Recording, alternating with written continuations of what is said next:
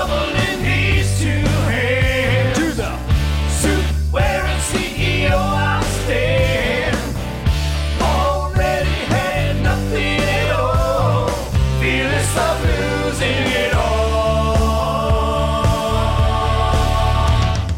Ditch digger CEO. Hillbilly boy from Illinois. Ditch digger CEO. Hillbilly boy from Illinois.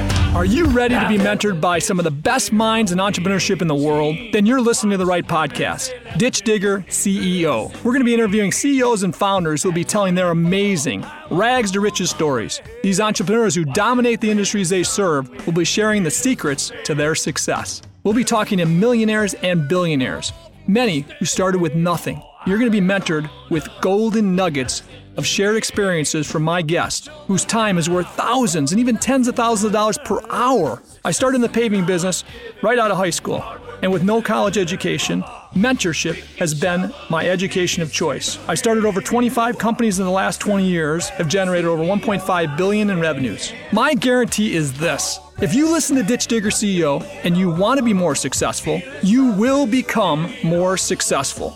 The secrets of my success and for many of the world's greatest business leaders will be revealed. Let Ditch Digger CEO mentor you. Welcome to Ditch Digger CEO, brother. Really appreciate you being here. You know, our goal is to interview leaders that have gotten to a point in their life to lead at a level most people don't. We search for people that are top. We believe top 1% in their industry, whether it's expertise and excellence in their industry, or it's like top 1% volume and revenues or whatever, right? Because to get there, it takes a lot of differentiation, takes a lot of great vision, a lot of great strategy to get to be best in your class in anything you do. So that's our goal in Ditch Digger CEO. We know you're one of those people, Philip, and we're really blessed to have you here today. Appreciate you being here. We like to start from the start, Philip. What kind of, where are you from originally? What'd your family look like as a kid? Family members, parents, people in your life that inspired you, that kind of stuff. So, are you ready to go? Can you start from your beginnings as a kid? I can do anything I want. Let me just say this right off the bat, though. Love your story. Love the fact that when people doubted you, you dug in, literally, and you built something from scratch, and you've built it to where you are. And obviously, you have a service heart. This is why I'm really honored to be on with you, Gary. So thank you. I mean that. And so my story. Well, I grew up. I'm a redneck from Alabama, and I don't have a postgraduate degree, and I didn't go to some Ivy League school. I went to the University of Alabama. And I was really, here it is. I was the first generation of attention deficit disorder kids. There wasn't ADHD. There was just ADD. And it was in the 80s. And I had a psychologist diagnose me and put me on Ritalin. But I was told as a kid that I was not smart. I was told as a kid that I should be in the special needs classes at school. I was made fun of in that regard. This was a big struggle for me in my life. But what I really ultimately realized was they never told you that having attention deficit disorder, which almost all entrepreneurs do, is a superpower. And it doesn't have to be a negative. It's just how you look at it. But it was all negative back in the day. It was only way, you're going to fail. You're going to be hard. You're not really good at class. You're not good at school. You can't pay attention. Everything was associated with negative around it. Ultimately, I knew, Gary, that for my life, I needed to do something I had to be passionate about, or I couldn't even concentrate to do it. Right. Mm-hmm. And that's where I found out I wasn't so dumb after all, because if I was really passionate about it, I was probably pretty smart. And I only cared about two things growing up, politics and college football. And I'm 5'10", 155 pounds. College football wasn't going to be a choice for me. And I wasn't interested. I wasn't in some young Republicans club or anything like that. But I just studied and read, and I really became obsessed with how political campaigns were run and what those were about. I, watched, when I was 18 years old, the Bill Clinton coming out of nowhere on death's doorstep of his primary campaign to win the primary and then beat an incumbent president. And I was fascinated by that. The first election I ever paid attention to really was 1988 with Lee Atwater's guidance, with George H.W. Bush beating Dukakis. And I just became obsessed with that. And so I never wanted to run for office. I don't know how anybody would ever want to do that. But I became obsessed with the fact that how does it work behind the scenes to help people get elected? And I just became fascinated by it. In 1996, that was my first campaign, political campaign. And, I got the bug. I got hooked. It didn't matter that I worked 24/7. It didn't matter that I worked on a 3-year period.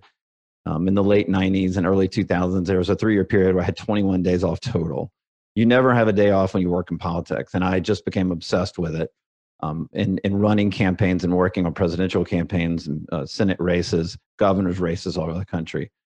Really? And ultimately, I found a pattern. And this is maybe something I'm really good at and something that I have the ability to do. But I notice anomalies. And I noticed that in politics, we have a certain formula that we utilize in marketing to win elections. And the funny thing is that the candidates we work with, they run this formula. Our opponents run this formula. It's a mano-a-mano, very competitive marketplace. By the way, you're wearing a Chicago White Sox jersey on right now as we were doing this interview, and sports teams utilize this exact same formula to win championships. But what I realized was that there was nobody out there in the corporate world that was utilizing this exact formula in their marketing of their business. And I became obsessed with understanding that. And so I spent a decade studying that, applying those principles into businesses, and then having explosive results, which ultimately led to me writing the book. And that's kind of where I am right now. What's the name of your book? Yeah, it's called The Undefeated Marketing System: How to Grow Your Business and Build Your Audience Using the Secret Formula That Elects Presidents. Nice. Okay. And so tell us about that. What type of campaign was that first one? And what was it? A local race, county board member? Bob Dole for president. What? Bob Dole for president. It was, I worked out in San Diego at the Republican convention and then came back and volunteered on his campaign. I was 22 at the time, and got to meet, the Newt Gingriches. This is back in the day, right? Newt Gingrich of the world, the John Boehners of the world. I had got to meet all of these politicians and just said, man, this is the world I want to be in. And eventually moved to Washington, D.C., was there basically around 17 years, but off and on. I would always go back out in the field and run campaigns. Ran a U.S. Senate race out of South Dakota for John Thune, helped run that. Ran a governor's race for Bobby Jindal's governor's race in Louisiana. And then ended up being the national Get Out the Vote director for the Bush reelect in 2004.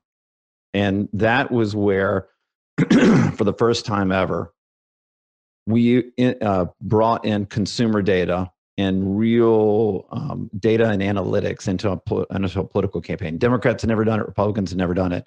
That particular campaign, Karl Rove, Ken Mehlman, brought in data and analytics into the campaign.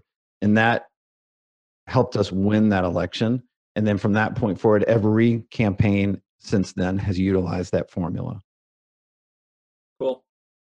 Yeah, I mean, that's awesome. And we use data in our businesses like never before, of course. And our leaders that understand how to use data are extremely strong. So I mean, understanding data is one thing. Understanding how to use it to motivate, to shore up your vision, and then first of all, to build the vision, and secondly, to operate your business and inspire your teammates by is best, right? If you can use data for every teammate to understand what a good day and a bad day is, that's right. You've got it whooped because when you can do that, nobody. If you hire right, and I believe we do, we've got great people on our teams in business. You hire people that want to have good days. They want to do good things for the customer and for the business, right? That whether they're a partner or they're an hourly employee or a salary employee, nobody goes to work saying, how can I ruin this business today, or how can I get my customer, riled up and mad at us, right? So again, but if you don't give them the proper information, the proper data, the proper understanding what a good day and a bad day is, how do you expect it, right? How do you expect them to succeed and do great things? You nailed that on the internal side. What I'm focused on with a marketer is in politics, I'm obsessed with the voter more than I am the candidate. And in corporate marketing, I'm obsessed with the customer more than I am the business. Because what if you knew that the story you told as a business owner, I'm talking to anybody out there listening right now, right? What if you knew the story you told as a business owner, because it's your founder story? And man, we love to tell our founder stories. We love it. I do it. I love it, all that stuff. But what if you knew your customers really only cared about 25% of your story? Mm-hmm. You would start tailoring your message around the 25%. Right. And the same thing with voters. If you, Gary, as a candidate, you believe in 10, 20 different policy issues that you love and will help the state of Illinois, but you found out the candidates, what would get you to be elected, really are focused on 2.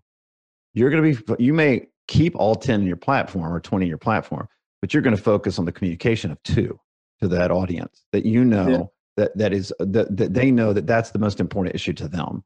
And it's an empathetic way of communicating, of marketing your business, of marketing your candidacy. It's about thinking of the other person before you think of yourself.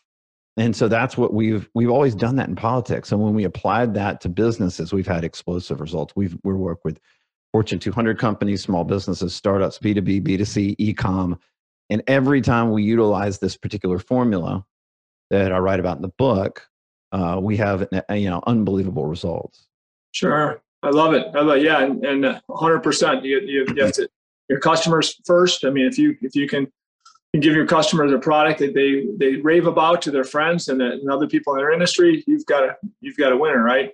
But you can't just get there overnight, but you can get there a lot quicker, as you just said, if you can do the data and understand the points they believe are most important to them, right? What are the most important in your business? What are your customers or clients? What is the most important? Over the years, all your experience, what do they focus on the most? So we stumbled, on the subject, because we didn't use data, Phil. We stumbled, right, to understand that, because we'd ask our customers what was most important to them, but then when they actually buy, it turns out to be something kind of different, right? Because maybe it's the CFO behind the buy, not just their personality or their needs, right? So I think we stumbled over time to understand that, but I think we're better at getting to the bottom of it by bringing all, not just the direct customer we deal with, but their whole team in to talk about their needs and what they're looking for. But I think every business and every product we deliver has some similarities, but then there are also some differentiators as far as what we need. We have customers that are engineers and project managers, and we know to please them, we just give them the best engineering we can find in the world to support them and make them smarter for their bosses, right? Their C-level bosses. We're doing it. We're winning them over. But boy, you know what? If we can't perform that job fast enough and efficiently enough at the highest quality, all that doesn't even matter, right? So I guess we're always looking at who are the stockholders as customers, and I think we're better at that than we ever were. But I would tell you that we're not as data driven on that as we could be. So I became obsessed over this. The reason I'm so curious how founders and CEOs look at these things, right? I became so obsessed with it. I create a partnership. We do this both in the political business we have and the corporate business. We have a partnership with the largest data collection, analytics, and AI company in America. And in our database, we have 200 million plus American consumers and voters, 550 million connected devices. We track 10 billion online purchasing decisions every day and 1 trillion searches. And we're able to, for the business owner, we're able to identify the top 3 values in the life of the consumer that consumes their product. And we're able to tell them what they read, what platforms they go on, what social media platforms they go on in a chronological order, whether they're buying things on those platforms or whether they're just consuming those platforms. We can tell them what they watch, specific shows. We can tell them the magazines or the newspapers they read. And we can get so granular. Let me give you an example. We work with $1 billion title company out of Florida. And they brought us in. They said, we have 2 other main competitors, Gary. And they said, help us. We want to get an advantage over our competition. Now, no home buyer in the home buying process goes, you know what title company am I going to use when I go to my closing? Like, that just doesn't happen. It's all real estate agent driven, right? So it's B2B. Yeah. And so the real estate agents, we got the list of real estate agents from that region, and we overlaid it online, and then we IP targeted them. So we were tracking what they did, not what they said. This goes back to exactly what you just said, right? What they say and what they do is different. And we found, this is going to be insane. All right. So bear with me. A business owner he wants me to market his business, to tell everybody in the marketplace, all the real estate agents, how great his business is. And what we found in the data was that 73% of the real estate agents we tracked owned dogs. How would you know that otherwise? Wow, that's cool. So we started utilizing dogs in all their marketing. I love it. And that's not the sole reason that they're the number 1 title company in their market, but it is part of it.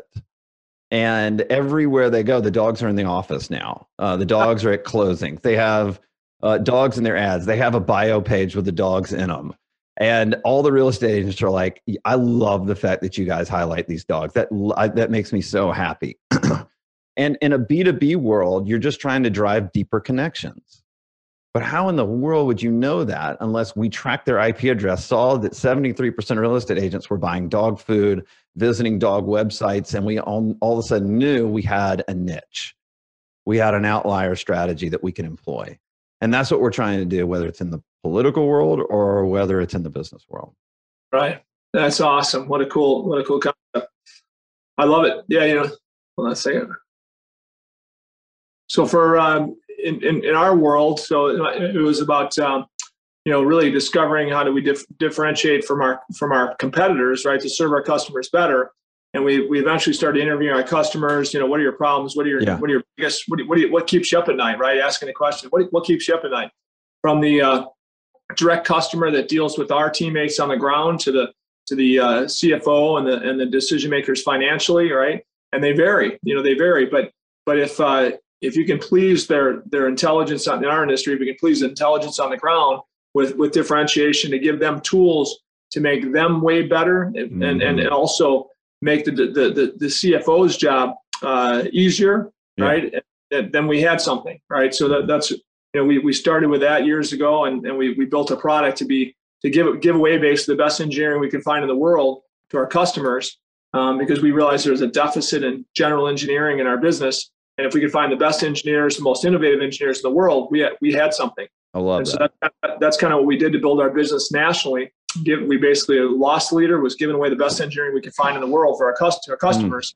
And our businesses, by the way, then also grew because on board we had great engineers to guide our technology purchases. We're now in an industry that's really kind of mom and pop. We're using artificial intelligence and we're using drones for all our assessing instead of boots on the ground that we've had all along. That's amazing. Our drone pilots across the country are doing all the flyovers for our engineers that used to be flying all over the place, costing us a lot of money. And we did that to save money for ourselves, but ended up building a product that today is a technology company growing faster than anybody else in the world in that space of facilities assessment, facilities due diligence, exterior, pavements, roofs, and facades, and all that. But again, that wouldn't have happened if we didn't really have a passion to serve our customers better than our competition. Because it took a lot of investment and a lot of risk to build the products we built. But in the long run, boy, what a differentiator and how strong we now. Guess what though? If we rest on our laurels and say, hey, we got it. We got them. And we serve our customers better than else because we figured this out 10, 15 years ago. Boy, watch out because there'll be people kicking our butts with innovation and customer data today that we're not getting because we just think we're smart, right? So I agree 100%. And on my campaign right now, I got to tell you, I'm probably not doing the best job of this because I don't I translate a lot of things from business to politics, but I'm probably not moving enough of my successes in business or how I built business into politics. Right? It's kind of funny. Yeah, you're doing the opposite of what I do, right? I went from politics to business, and you're doing the business to politics. So I have this marketing system in place, but I'd be happy to show you how it worked in politics too. And I tell this story in the book, but I think it would be relevant for your podcast as well if you're open to it. Love it. Yeah, let's go and shoot, man. I want to hear it. So really, we have this 5-step process, which is I'll walk through it really quickly, but then I'll illustrate it in a story of a campaign from 2020 we worked on. But basically, every political campaign that we work on, we go, first of all, we need to understand the voters, right? We need to know the issues that are driving them to vote for candidates, whether they're crossing party lines or voting for an unknown candidate. And the second is, just like in your business, you put a business plan together. You put a plan together with an alignment between the vision of the candidate and the vision of the voters, right? What is the alignment there? You don't want to be out in the stump talking about things the voters don't care about. You want to find it has to be the things you care about, but where you have alignment with the voters. Step 3 is you put together your website, your brand, all those types of things. I never put the website or the brand together first, because your brand should be about 2 or 3 things. That's it. And if you're going to drive and spend money on ads to drive people to your website to learn more, donate, volunteer, support you, it better resonate with them. So why spend $1 on any ads before the brand is on point? Step 4 is we test those messages that within those 2 or 3 messages, we test them in 100 different ways. A great example of this, Gary, is in the Trump campaign in 2016. They would, in this process, in the step 4 of this marketing process for them, they would test one ad 162 different ways. One ad, one message. What? Holy cow! Yep. Gary Kobe, one of the digital directors for that campaign. They test one ad 250 different ways. 162. 172 different ways. Yeah, and what they would do is they literally would have one message, and they would have a green background, a red background, a woman in the ad, a man in the ad, the man in the right corner, the woman in the left corner. They have different fonts, different sizes. They would do 162 versions of it. And ultimately, they found about 8 or 9 of just one message. 8 or 9 of those blew through the roof, and they had no idea why. But they knew they had to go do low-cost ad testing on one message, and they needed to do it 162 different ways. Now, they had a lot of money. Most candidates can't, they want it, maybe they can test it 10 ways, 20 ways, right? But ultimately, before they went out and spent a ton of money on an ad campaign, they had the certainty of knowing what would work. They also had their brand on point. So when they sent that voter back to the website, they knew that would resonate with that voter, right? And the example I would give you is Congressman Roger Williams out of Texas. He last year he was on the Democrat Congressional Campaign Committee's top targeted list. His district is right outside of Austin, Texas, if that tells you anything. Yeah. And even touches a part of Austin. And we found during COVID, we were looking at all the voter data through our database, and we noticed that obviously healthcare was a major issue.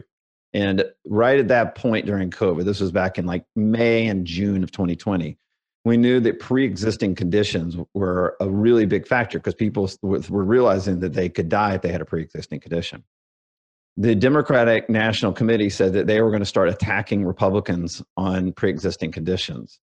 So because we had that data from the voters, we had that data from the Democrats, we put a media plan together for him. And then, so that's step 2, right? And then we worked and identified how we were going to address it on his brand. And we identified it and put together on his website. And I'll tell you what it was in a second. And then we went out and tested the ad we were going to run to address this. And it blew through the roof. And what happened was that Roger Williams is a cancer survivor. And he has a pre-existing condition. And we knew the attack was going to come. And I believe it was Julie Davis. Don't hold me to that, but I think that was her opponent. I can't draw on a blank right now. But in September of 2020, sure enough, she launched the pre-existing condition ad. And we had that thing in the can. And so all of a sudden, Roger Williams on camera talking about being a cancer survivor. We ran it in August before the attack came. And by the time the attack came, we kept running it. And it had no effect whatsoever. Roger ended up winning by double digits. He was the highest winning targeted Republican in the entire Congress with the highest winning percentage. And part of that was that we followed this 5-step system. We blunted their attacks every single step of the way because we knew they were looking at the data too. We knew what they were going to attack us on, and we were able to address that before they did. And because we followed this 5-step system and we were more innovative than them, Roger won with the highest percentage of any targeted Republican congressional member that ran in the state of Texas that year. Okay, so that's, your number 4 was testing messages, Yep. 100 different ways. What was 5? Thank you. Step 5 is, now that you know everything that's going to work, you launch your real campaign. You launch your ad campaign because you've eliminated your risk. You're probably raising a lot of money right now. You're probably maybe even spending some of your own money right now. Your dollars are precious. Yeah. And you need to make sure that every step of the way you're eliminating your risk, just like you do in business. Sure. And for us, this 5-step system eliminates as much risk as humanly possible. In business, it eliminates the risk to almost guarantee a profit. In the political sphere, you got to understand, you're competing against, whether you're in a primary or whether you're in a general election, you're competing against your opponents are all utilizing this exact same system. So who's going to out innovate who? Sure. You a Chicago Bears fan? I am a Bears fan, yeah. White Sox and Bears.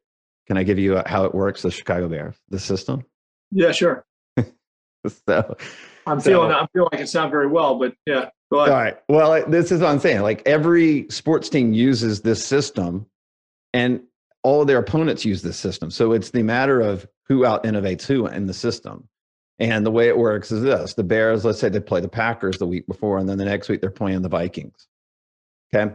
And the first thing they do when they come back to the facility on Monday is, what do? They look at game tape. They look at the data of the previous weeks. They look at the Vikings game tape. They're looking at all the data to assess what they need to do to win the game, the next game.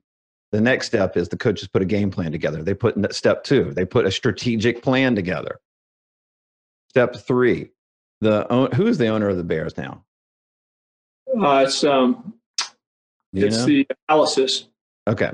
So it's McCaskey. So the House found McCaskey's. Yeah. All right. The McCaskies, they get the brand right. They clean the stadium before the game. You can't walk into a dirty stadium. They wash the jerseys. They get the concessions in line. Everything is on point, on brand, because you can't send fans into a stadium when the brand isn't on point. Yep. Step 4, testing. What do the players do all week? They practice the game plan. They practice the plays all week long. They figure out what plays work and what plays don't.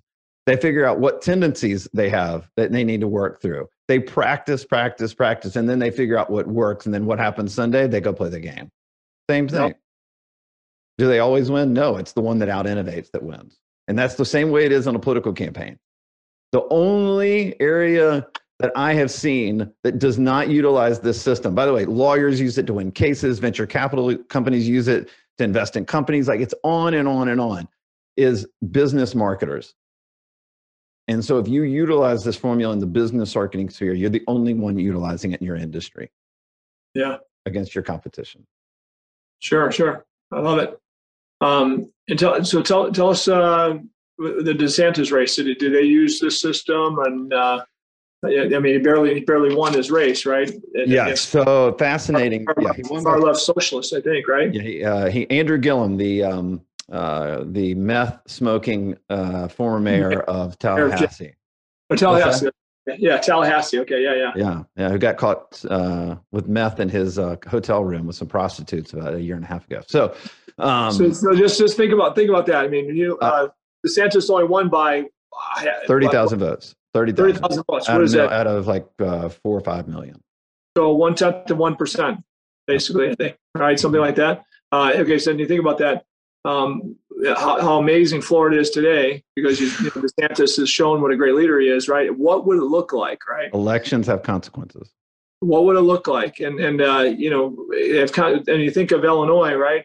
Electing who we have, Chicago electing a mayor they did, and Illinois electing the governor they did, and what we look like today, comparably to, you know, what Florida looks like or could have looked like, and you know, casting a vision for those voters and the buyers. And in a business, you're casting that vision to your teammates as well as your customers, right? In an election, you have to cast this. Ultimately, not many people do a good job, in my opinion, but casting a vision what it could look like if we stay on the same track. You know, kind of a negative look for 20 seconds of a 60-second ad, and then 40 seconds of what it will look like if the right leadership comes into place. And boy, you could use Florida as a perfect example, couldn't you? And Illinois on the negative side, what a perfect example. But how's that play into what you're doing too? So we were working with an organization to help Ron DeSantis, and they are a school choice organization, a very aggressive one. I like them a lot. These are my kind of people.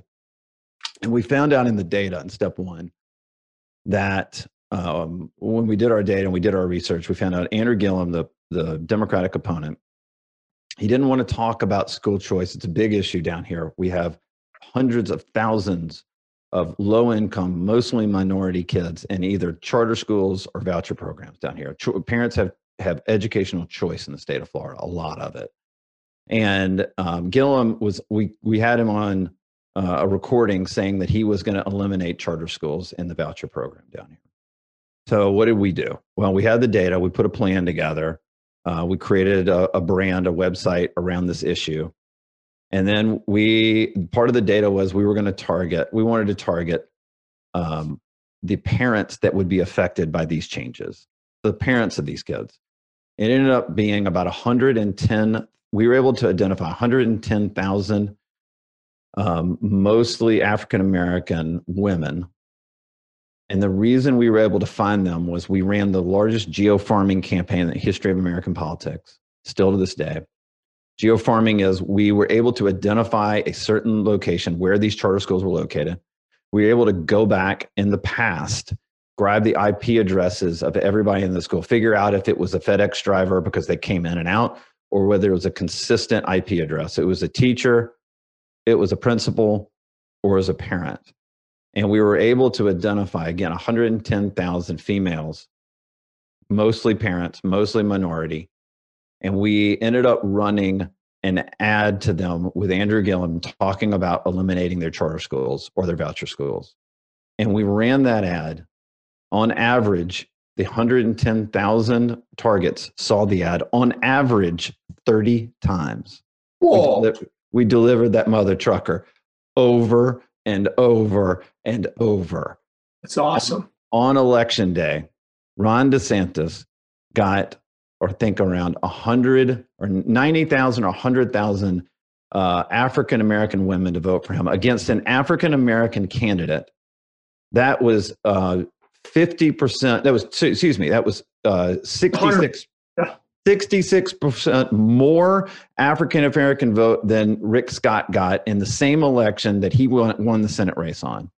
It was 50% more African-American vote than Donald Trump got in 2016, 2 years earlier. And Wall Street Journal, we have a case study at our website at gobigmediainc.com. But the case study is the Wall Street Journal came out and said school choice moms won the election for Ron DeSantis. Yeah, they delivered 200% more than the difference of votes that he won by. That's right. Crazy. All because we followed this. We figured out in the data where we had an opportunity to take advantage. We knew we had to educate these voters on what was going on because they cared about one issue more than anything else: their children's safety and a good education. And we told them one candidate's going to keep your kid in your school, and one candidate's going to take them out. Yeah. And they voted on one issue. African-American women voted for a white Republican over a black Democrat. Yeah. Awesome. You know, we have a similar issue in Chicago, except we don't have as many kids in charter schools as Florida does as a percentage, for sure. I mean, not close. But you know, the last governor did some good things to incentivize people to give to that community by creating a 70% tax write-off. Yep. 75% tax 75% tax write-off. Yeah, it needs to be 100. Yeah, no, exactly. This governor that we have was trying to take that away. Yeah, Okay. I have no doubt.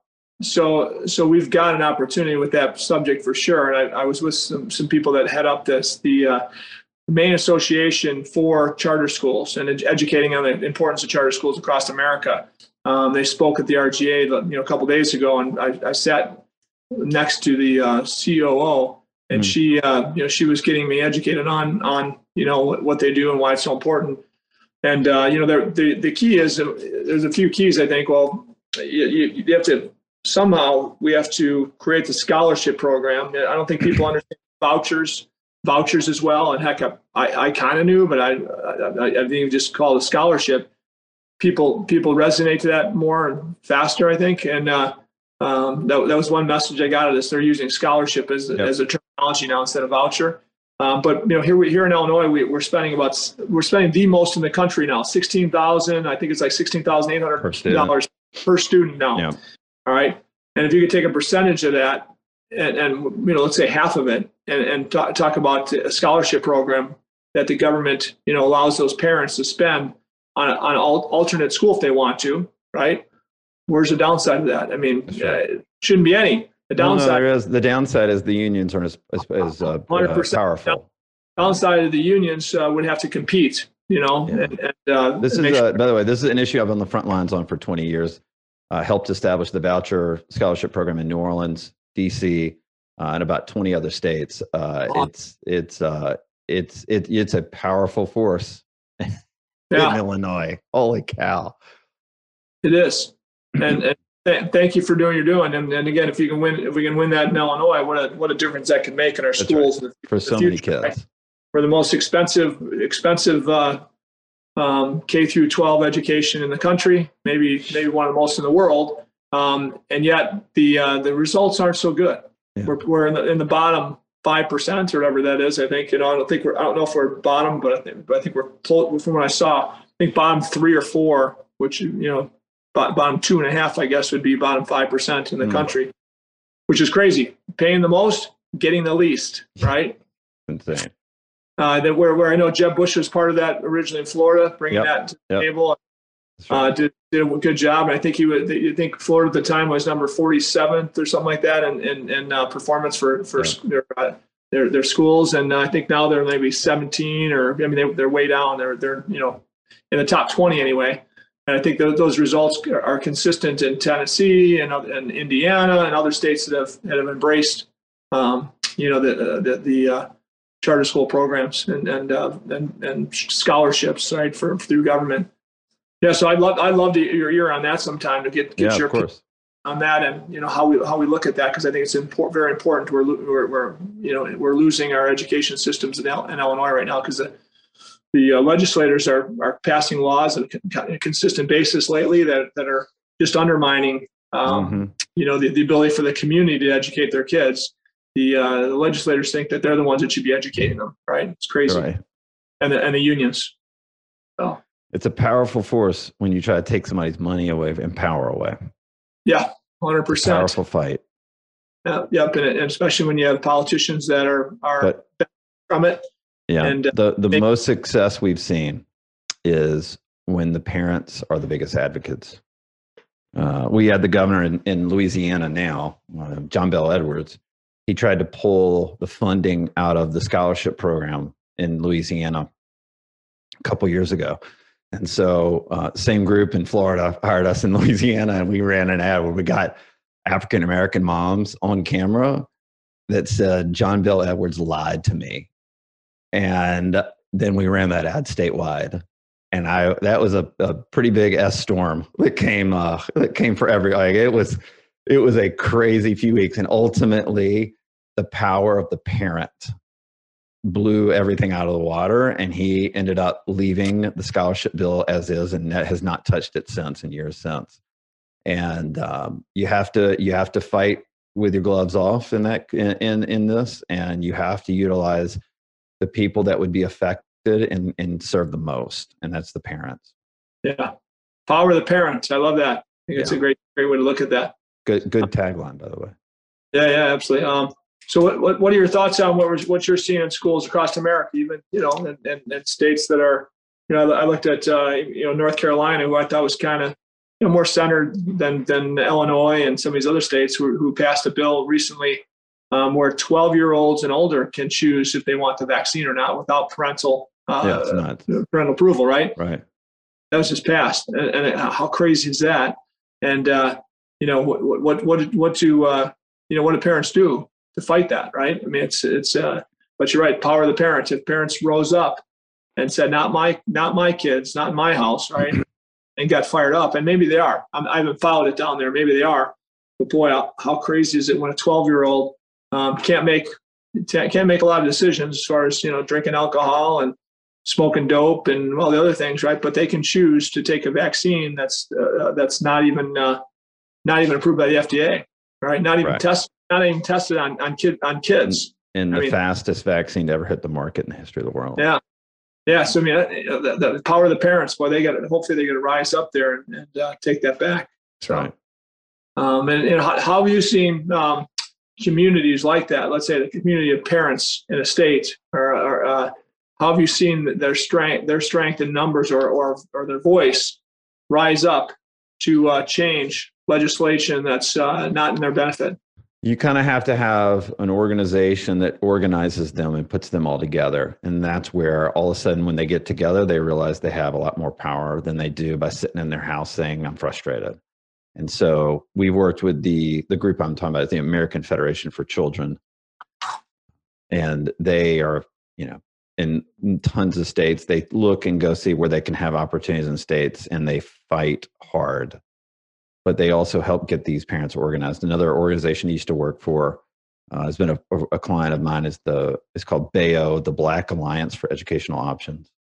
And they have really been helpful in organizing a lot of the African-American parents. And then when and minority parents, Hispanic parents. And then when you bring those people together, you basically have an opportunity to have a large voice. And then you bring them in front of a elected official, and that elected official doesn't have it. They backed into a pretty big corner, but on their own, they don't really, it's just like anybody. It's just hard to organize anybody that's trying to raise their kids. It's really hard when they have they've got jobs, their kids have activities, and they're trying, just to live day to day and be successful in their own life. And so you really have to have a combination of the parent's voice and somebody behind them that can organize them and help them. Yeah, it's funny because I'm looking for the name of the COO because it was the American Federation for Children that was at the event I was telling you about. Oh yeah, they're great, man. They're the best. Yeah, and I have. They've been a client of mine for 16 years continuously, and I love them. Awesome. Hey, so how many clients do you have all together on the corporate side and on the political side? And tell us about that, and then tell us about the biggest races that your team has led to win. So on the corporate side, we typically do around 10 to 12 at a time. We don't want to. We feel like that's our sweet spot. So that's kind of where we land. On the political side, it just depends on the time of year and the time of the election cycle. I mean, right now we're doing statewide races in Arizona, in Alaska, New York, Michigan, and in other states as well. But the biggest races we've been a part of, obviously we've done some super PACs for Donald Trump in 2016. We were a part of Joni Ernst win in Iowa last cycle, and Susan Collins in Maine. I'm trying to think. John Sununu in New Hampshire, and I could give you 1,407, but those are some of the more recent ones that we've held. And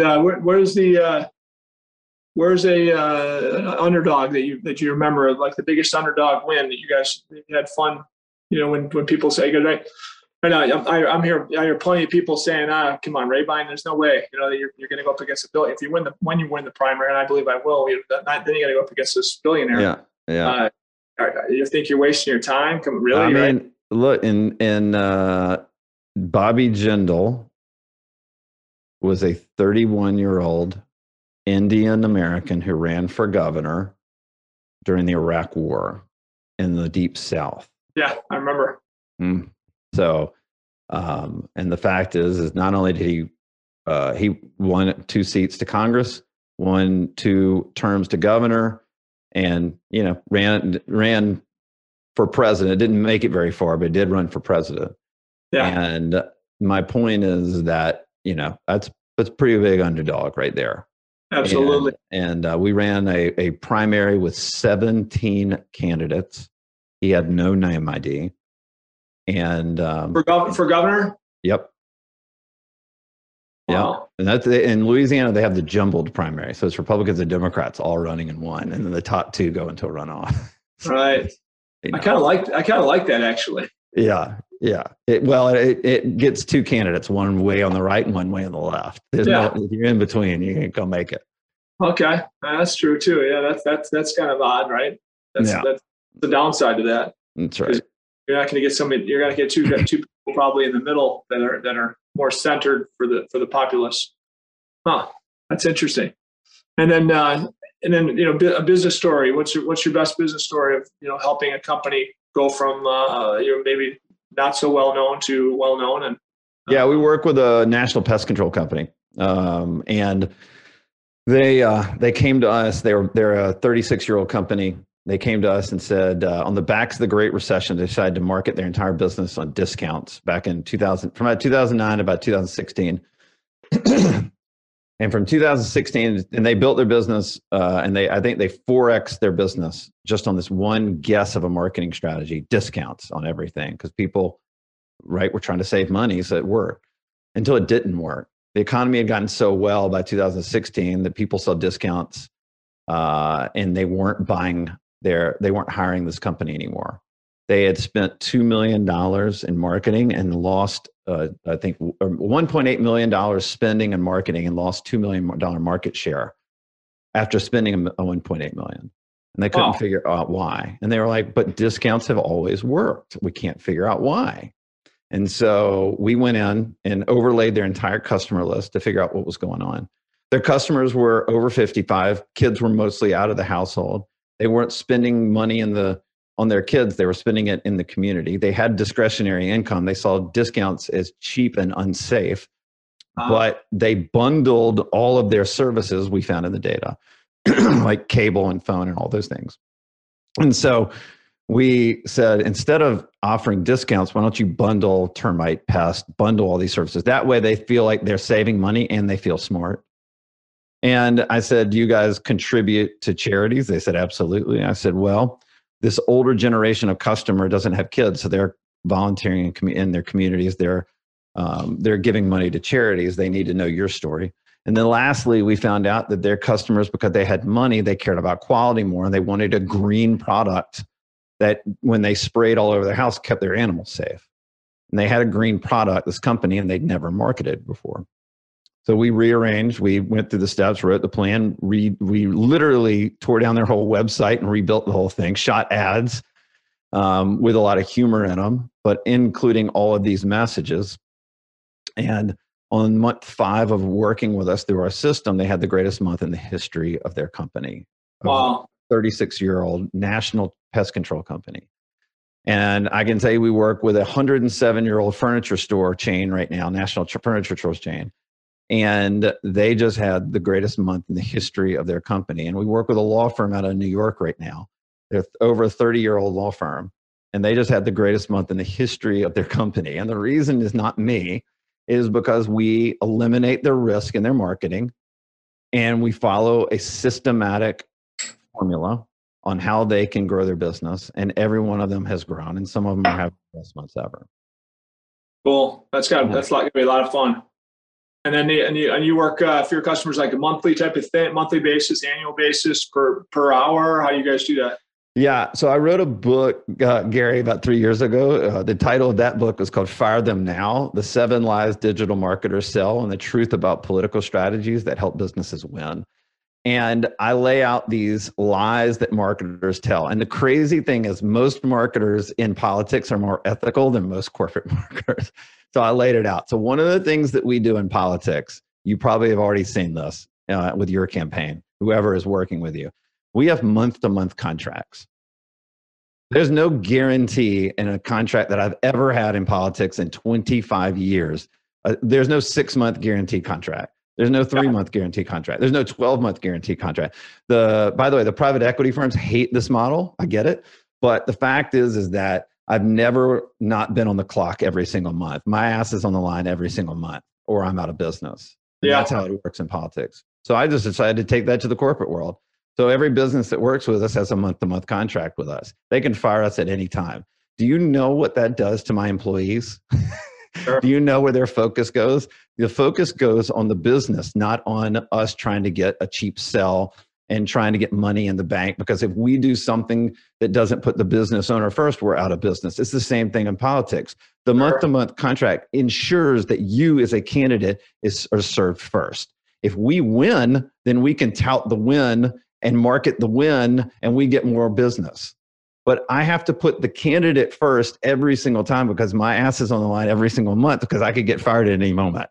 Yeah. So, yeah, I like it in the same respect in business. I mean, that's right.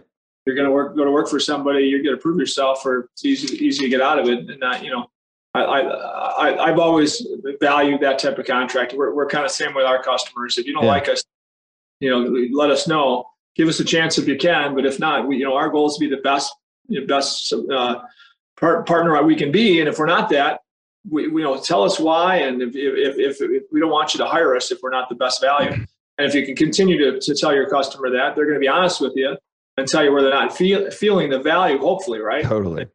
Make you better. Where focus goes, energy flows. So with our team, they know we have to serve our clients first, or we're out of business. And that's where their energy goes. So everybody is totally obsessed with our clients, everybody in our company. And that's because there's no guarantee for us next month.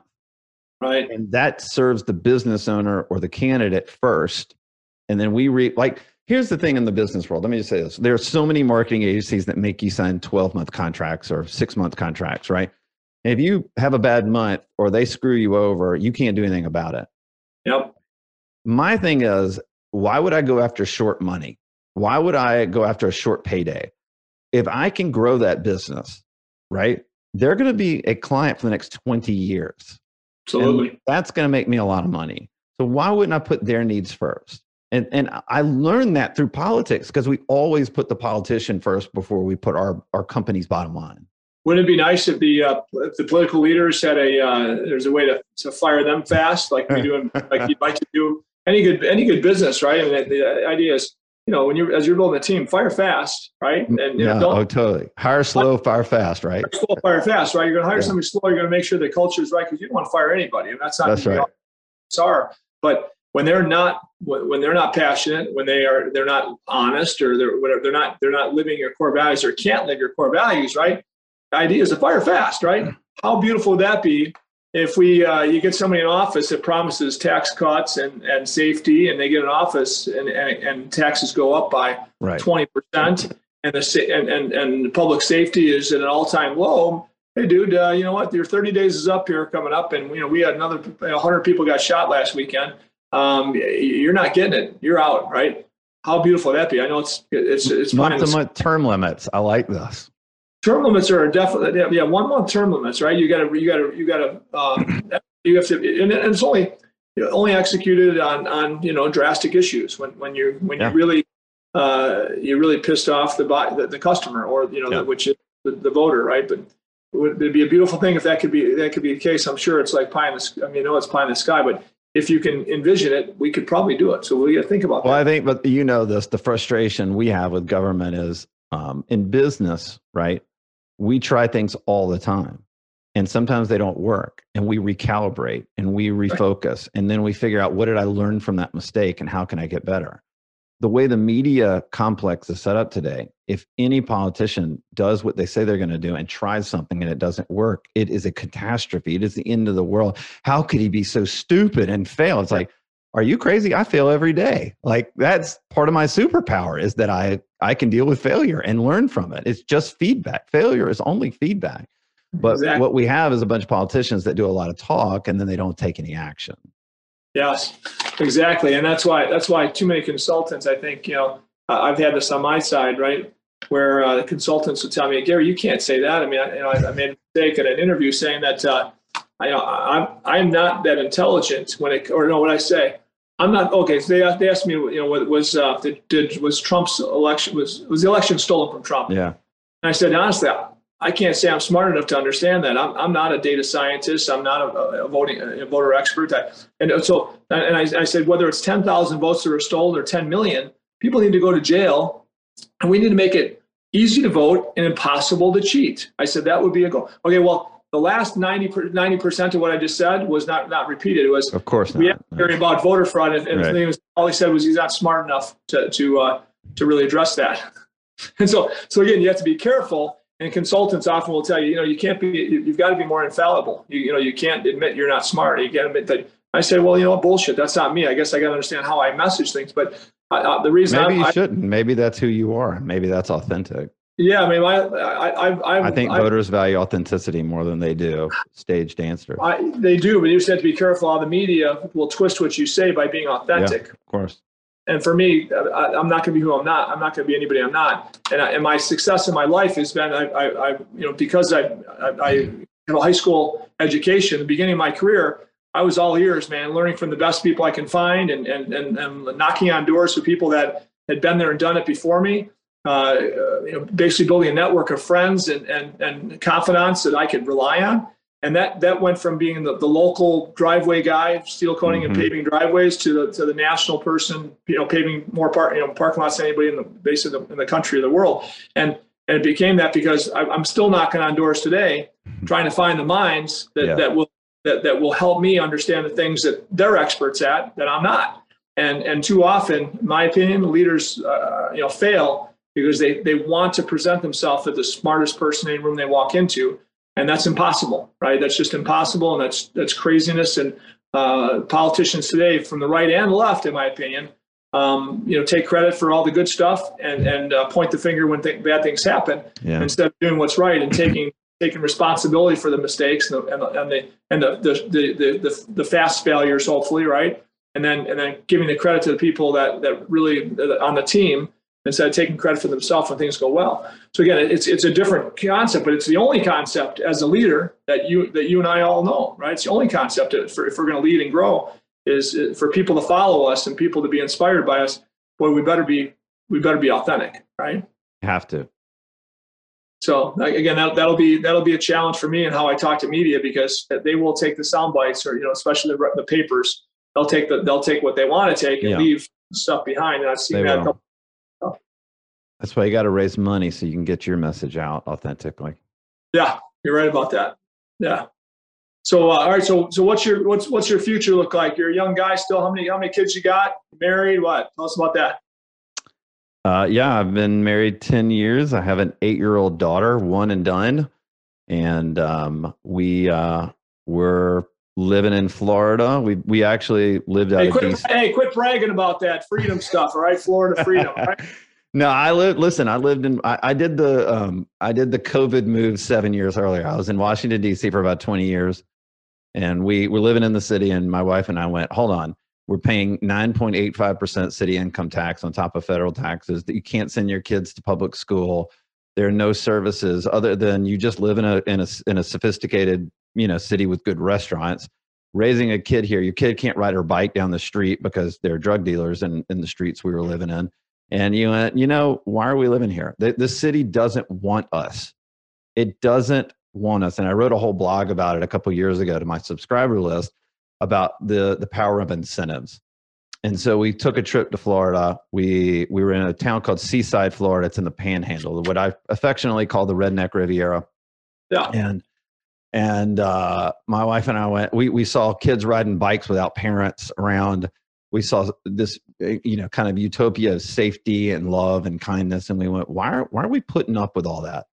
Why are we doing that? We loved living in the city, but it's not for family, and they don't want us. And By the way, I would go into restaurants in 2008, 2009, and people would say, "What do you do?" And I'd say, "I'm a Republican media guy," and they would ask me to leave. They canceled. I was getting canceled well before other people were getting canceled, and I just went, "What? Why am I here?" Like I wouldn't. My wife is more of a liberal than I am. I didn't judge her for that. I listened to what she has to say.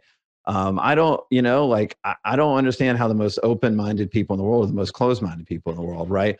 Or the people that say they're the most open-minded. So I just said, you know what? I'm going to go where I'm wanted. And Florida said, "You're wanted. Come on." And my business now saves close to 10% every year in taxes. And my daughter goes to an amazing school. And your schools, as you probably know, are the lowest cost in the country. Your public schools, and your performance is in the top, 40% or whatever it is, right? Top 30%, I guess, and it's and but your cost is the lowest. Yeah, I mean, I think you're really close to somebody, Tennessee or somebody, I think, in cost. But you're right. I just looked at these numbers the other day. That's pretty good value, man, when you're in the top 20, 30% and your costs are the lowest. Yeah. And you have the choice, if you don't like those public schools that are only in the top 30 or 40% and instead of top 10% that you might want. Well, guess what? You got the scholarship program, man. Take them somewhere else. I mean, let me tell you the greatest part about it. I live in this town where almost everybody's an entrepreneur that moves here because there's nothing else to do other than start businesses, right? Do you know how nice it is not to live in a town that's all political, where everybody's fighting for power instead of fighting to serve? Like the entrepreneurs of the world are the people that serve other people. And too many people in politics, whether you work on Capitol Hill or you're a politician or whatever it is, they're fighting for power, right? And it's such a refreshing thing every day to sit around and talk about how we help people through entrepreneurship rather than how I need to get my congressman on a certain committee so he'll have more power in Congress. Yeah. Those conversations are very different, and I'm very blessed that I have different ones now. 100%. Philip, when you're around people that we find over and over and over again, right, in our podcast, right, that the best people in business and in life that have the most success at whatever they want to be successful at. The underlying values is that service, that servant mind, right, that they have, and it's just not that difficult to understand that if you really love the market you're serving, the people you're serving, and you strive to serve them at a world-class level, you can find all the mentorship and wisdom in the world to do that if you really want to. Now more than ever, and man, success just kind of happens, isn't that something? Yeah. Whether it's the success that you want as a family putting your kids through college, or the success you want in building an incredible enterprise value that outlasts your own life, that's cool. And there's no country like America that allows us to do that. I mean, you could have all this servant mentality you want, and China, I'm sorry, dude, you're not going to have the opportunity that we have here.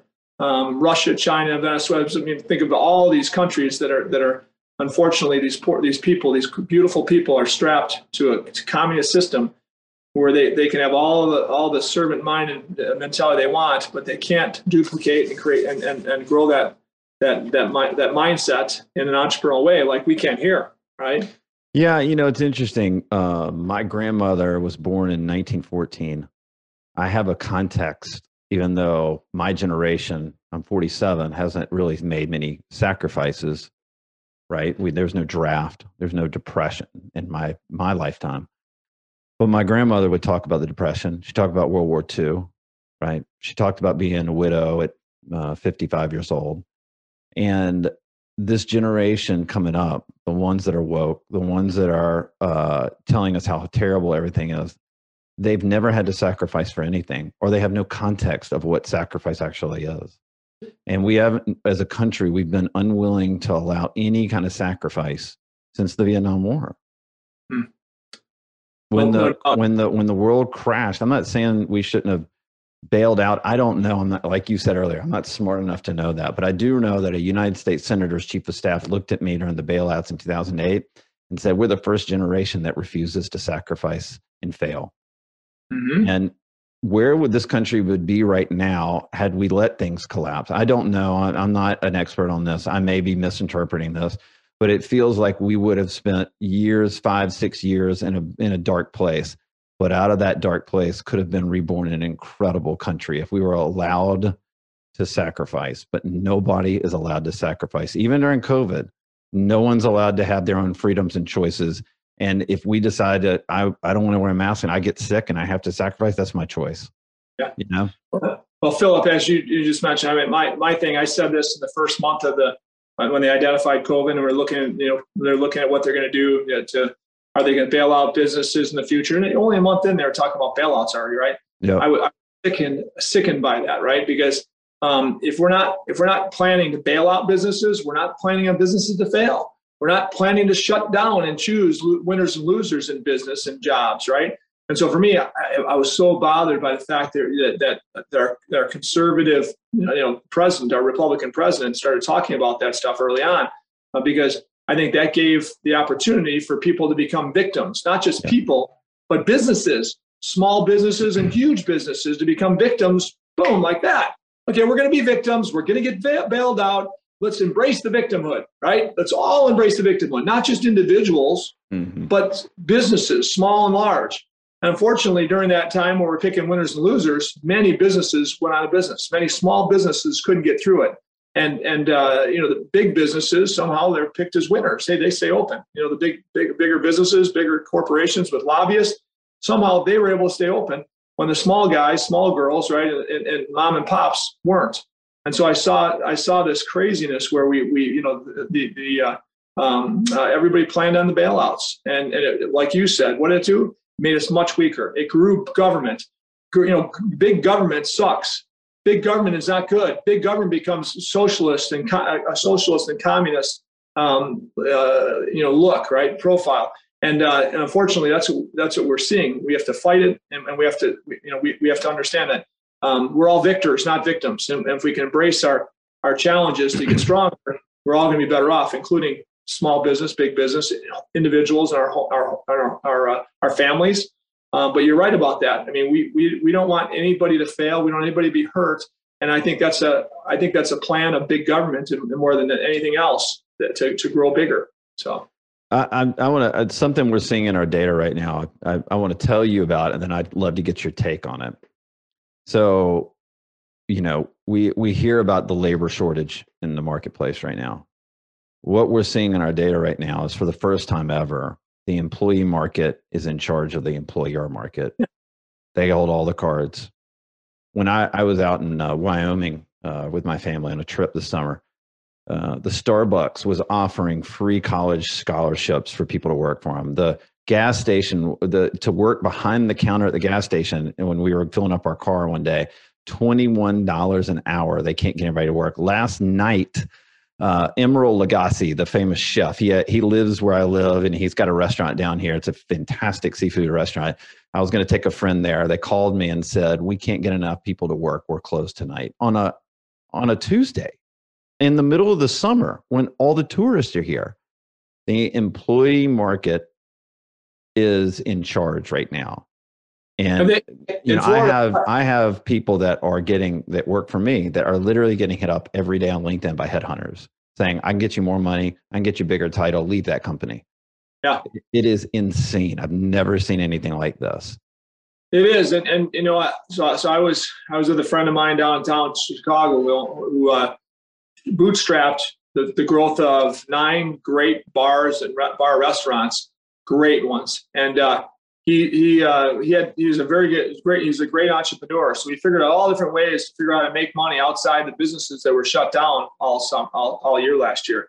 And finally able to open up here, a couple months ago, basically started opening up in a real way. And I started his first one back, the next one back. Now he's back to all 9.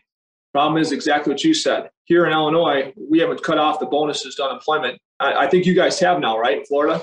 Yeah, but the problem is that in the restaurant industry, they've moved on from those jobs. I don't want to work in this industry. But they went out and got educated or took certificates and did something else and went into other fields. They can't get people to come back into the industry. So think what it looks like up here, Philip. When we got both. The We got checks both. and yeah. We got both. So this friend of mine, I'm in his restaurant for lunch. He's only partially open because he can't find the people. He's got this amazing place he's paying huge taxes on. I mean, crazy, $150,000 tax on in the middle of Chicago on a building that's maybe it's worth $1.5 million or $2 million bucks, right? So somewhere in the neighborhood of 6 to 10% property tax, and he can only work this thing, but he's only got 4 people where he usually has 20 people working. You can only find 4, himself and 3 other people working in that bar. Okay. So he's got to close early. He's also got to close early because of violence in the city, but he can't have enough people stay open late anyway. So again, think about the difference that makes in revenues to the state, right? Yes, of course. Right. Not individually for him. If he's not making money, he's not paying taxes. Right. If he's not paying taxes, the state has less revenues too.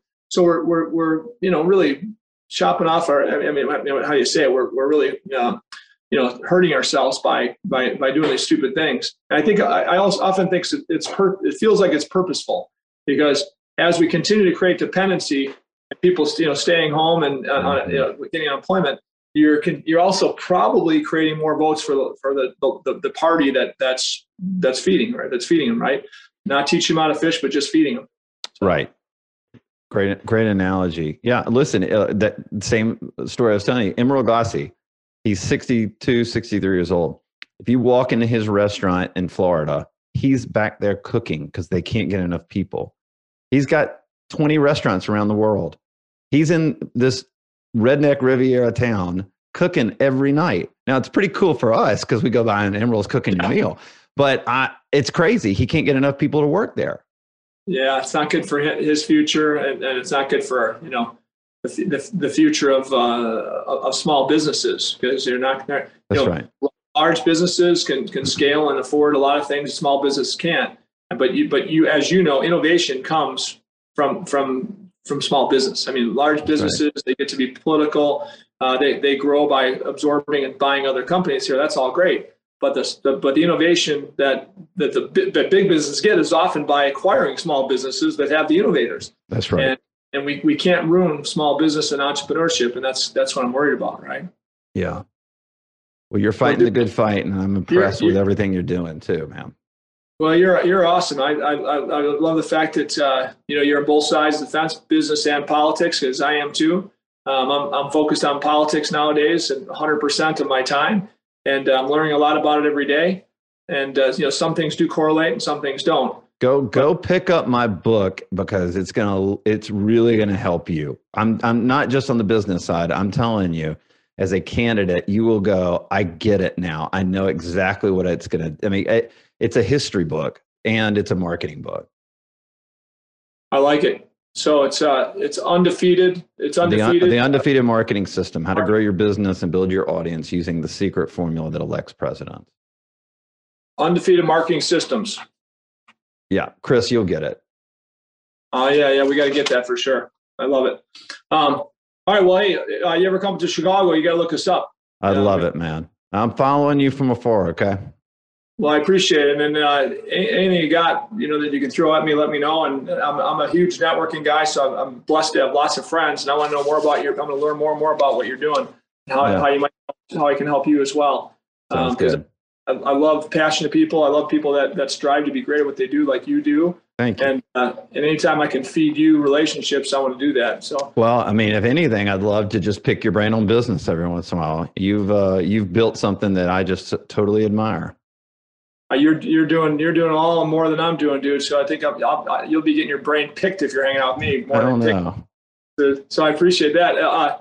Also, I got Chris is my producer, listens in, and all that. But at the end, I expect Chris to kind of tell us the nuggets that his young entrepreneurial brain has picked up during this conversation. So if you're okay with that, Philip, I want him to throw some stuff at us. Yeah, let's do it. Nuggets. Chris, you all ready there, brother? Yeah. That was great, Philip. I'm super excited to check out your book. I had already wrote a note to order it. Yeah, cool. Because that sounds right up my alley. For marketing and whatnot. My first nugget: ADD is a superpower. I'm definitely I don't know if you call it a sufferer or a beneficiary of ADD. As an entrepreneur, I really identify with that. I don't think I could have achieved as much as I have achieved without ADD. So I do agree with that. It is a superpower. You said you never have a day off when you work in politics. That I think that has kind of kept me out of politics. Feel familiar, Gary? Oh yeah, yeah. Actually, we're only picking the best of the best to do because Chris is on my butt to try and get one of these a month right now. Yeah. And we were doing one a week before, and now one a month is really tough. And I love that. That's one of my favorite things to do because I want to inspire people to be entrepreneurs. But again, it's like crazy. I mean, I've spent this type of time, Phil, in my businesses when things are going bad, and I've got to rebuild or adjust the direction we're going in. But this is I have to use all the skills I've learned in the past and more, and learn a lot more, right, to do it. So it's a heck of a challenge, but it's actually a lot of fun to grow my brain and doing something I've never thought of doing. Right. Totally. Sorry about that, Chris. Oh, no problem. I loved your point about making your brand about 2 to 3 things. Really capture the essence of your message before you pretty much do anything else. You do your research, then you decide on your brand and the 2 or 3 major messaging points. I love the test your message 100 different ways.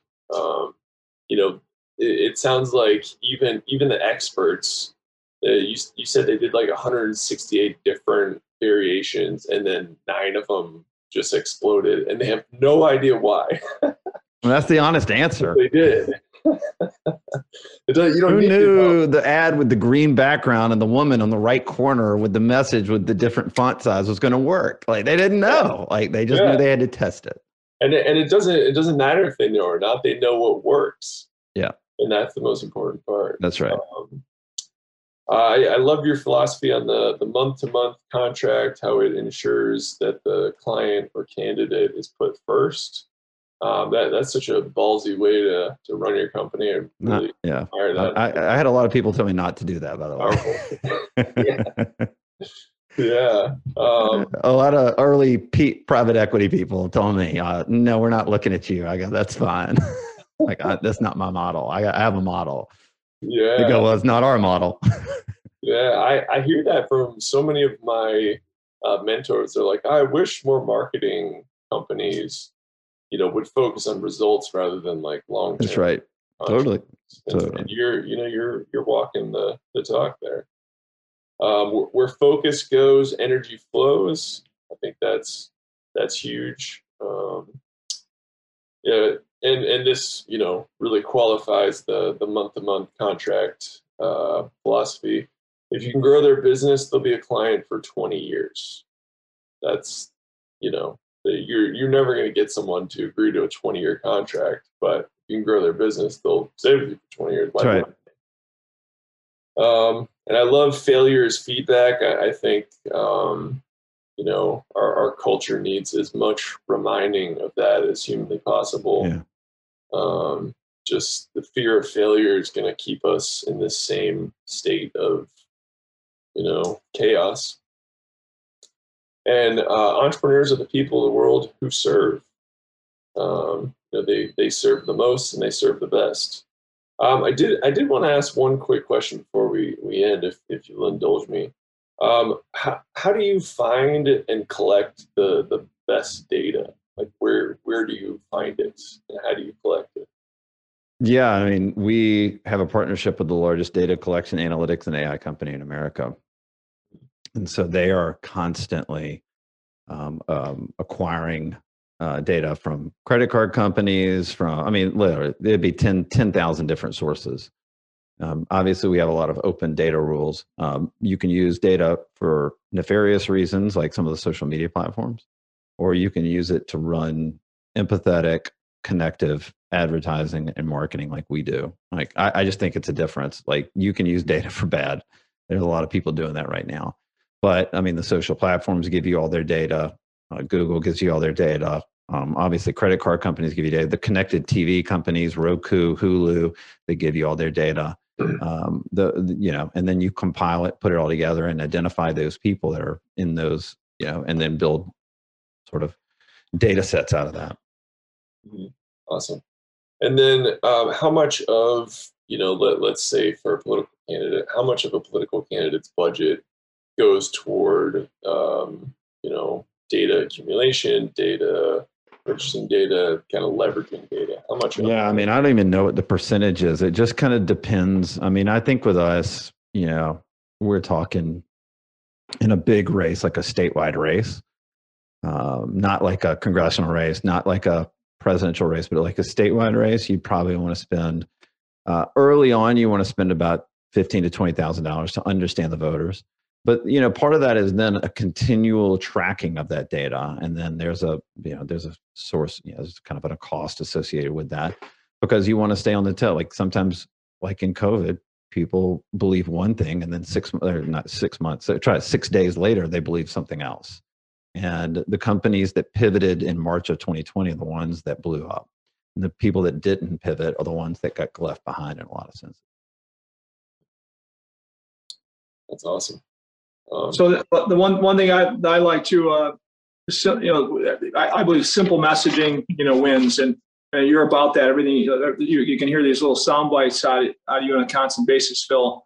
And I believe simple messaging wins. But you talk about the city doesn't want us. You said this a couple times, right? When you guys moved out of DC, it was like, hey, you and your wife looked at you and said, this city just doesn't want us. Yeah. We went to Florida, and golly, you know what? This place seems like they want us. They didn't. It wasn't seeming. They did want us. It's kind of free down here, right? Even all the way up to the governor's office with Rick Scott, maybe back then, whoever was your governor back then, right? Yeah, it was. I mean, Rick Scott, I know personally, what a great guy. And he wants you there. He wanted you there as a governor, all the way down to that mayor probably, and that person that's right in the roads department, right? I mean, it's a culture. And I think it is a culture. That's right. It's absolutely a culture. I look in Illinois right now, man. This city and the state doesn't want us. And I look at this governor. My thing, and you can tell me if I'm nuts, but I should do some work on this data wise. But I believe this is Pritzker's war against families that I'm running against. It's a war against families. When I look at the 50,000 jobs leaving every year, and those 50,000 families affected. That's crazy. 50,000 families, some affected kind of positively because maybe it's an opportunity to go somewhere else, but the families left behind and the friends left behind affected very negatively. 50,000 a year leaving, right? Jobs, not just people. About 100,000 people are leaving. Okay, now then you look at taxes were the highest in the country now. Well, that's not showing that there's a lot of love there. And now you look at the public safety and public schools. Okay, those are the things I focus on the most when I look at this war, Pritzker's war against families. He's doing nothing but to ruin those things, right? Jobs, taxes, families. I mean, I would say family culture, right? All together a war against families. And what you said is impactful because you felt it. And I can tell you, when I go across the state of Illinois, I don't care if I'm far south, west, in the city of Chicago, these families don't feel like that the state wants them anymore. No. And they're not, and they're right, unfortunately.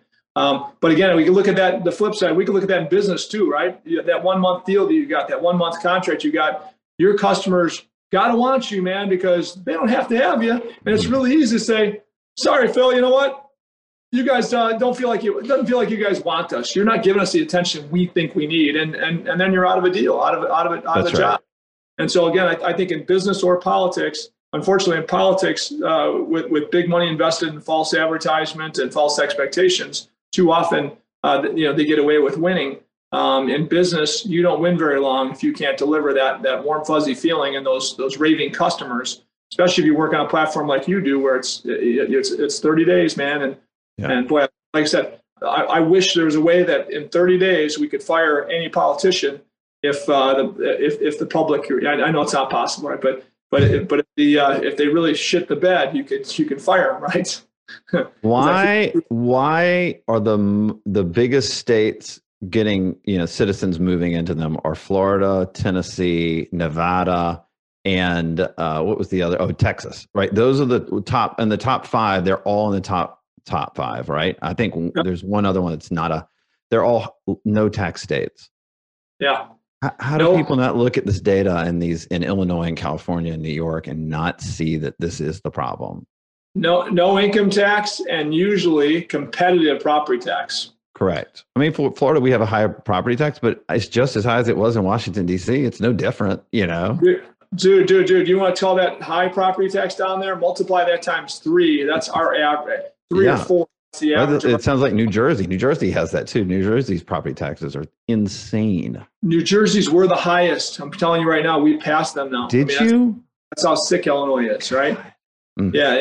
So either way, right, we got a lot of challenges, but the bottom line, the underlying thing, and the thing that's just the way to say it simply is the state just doesn't want us, right? Yeah. And that's got to change. That's my goal, to change it to be a state where we show we want them as customers, we want them as families, and we want to show them love, right? And that's my goal, and it's not going to be an easy one to achieve, but we're going to do it.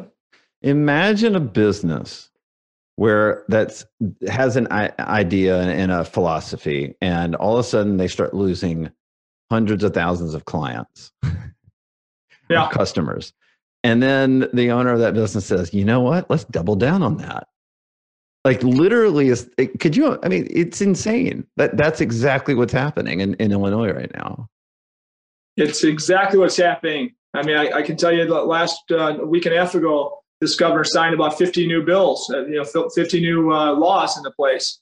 And of those laws, a bunch of those were totally against business, saying, we really don't want you here. Raising the cost of the regulatory environment of business.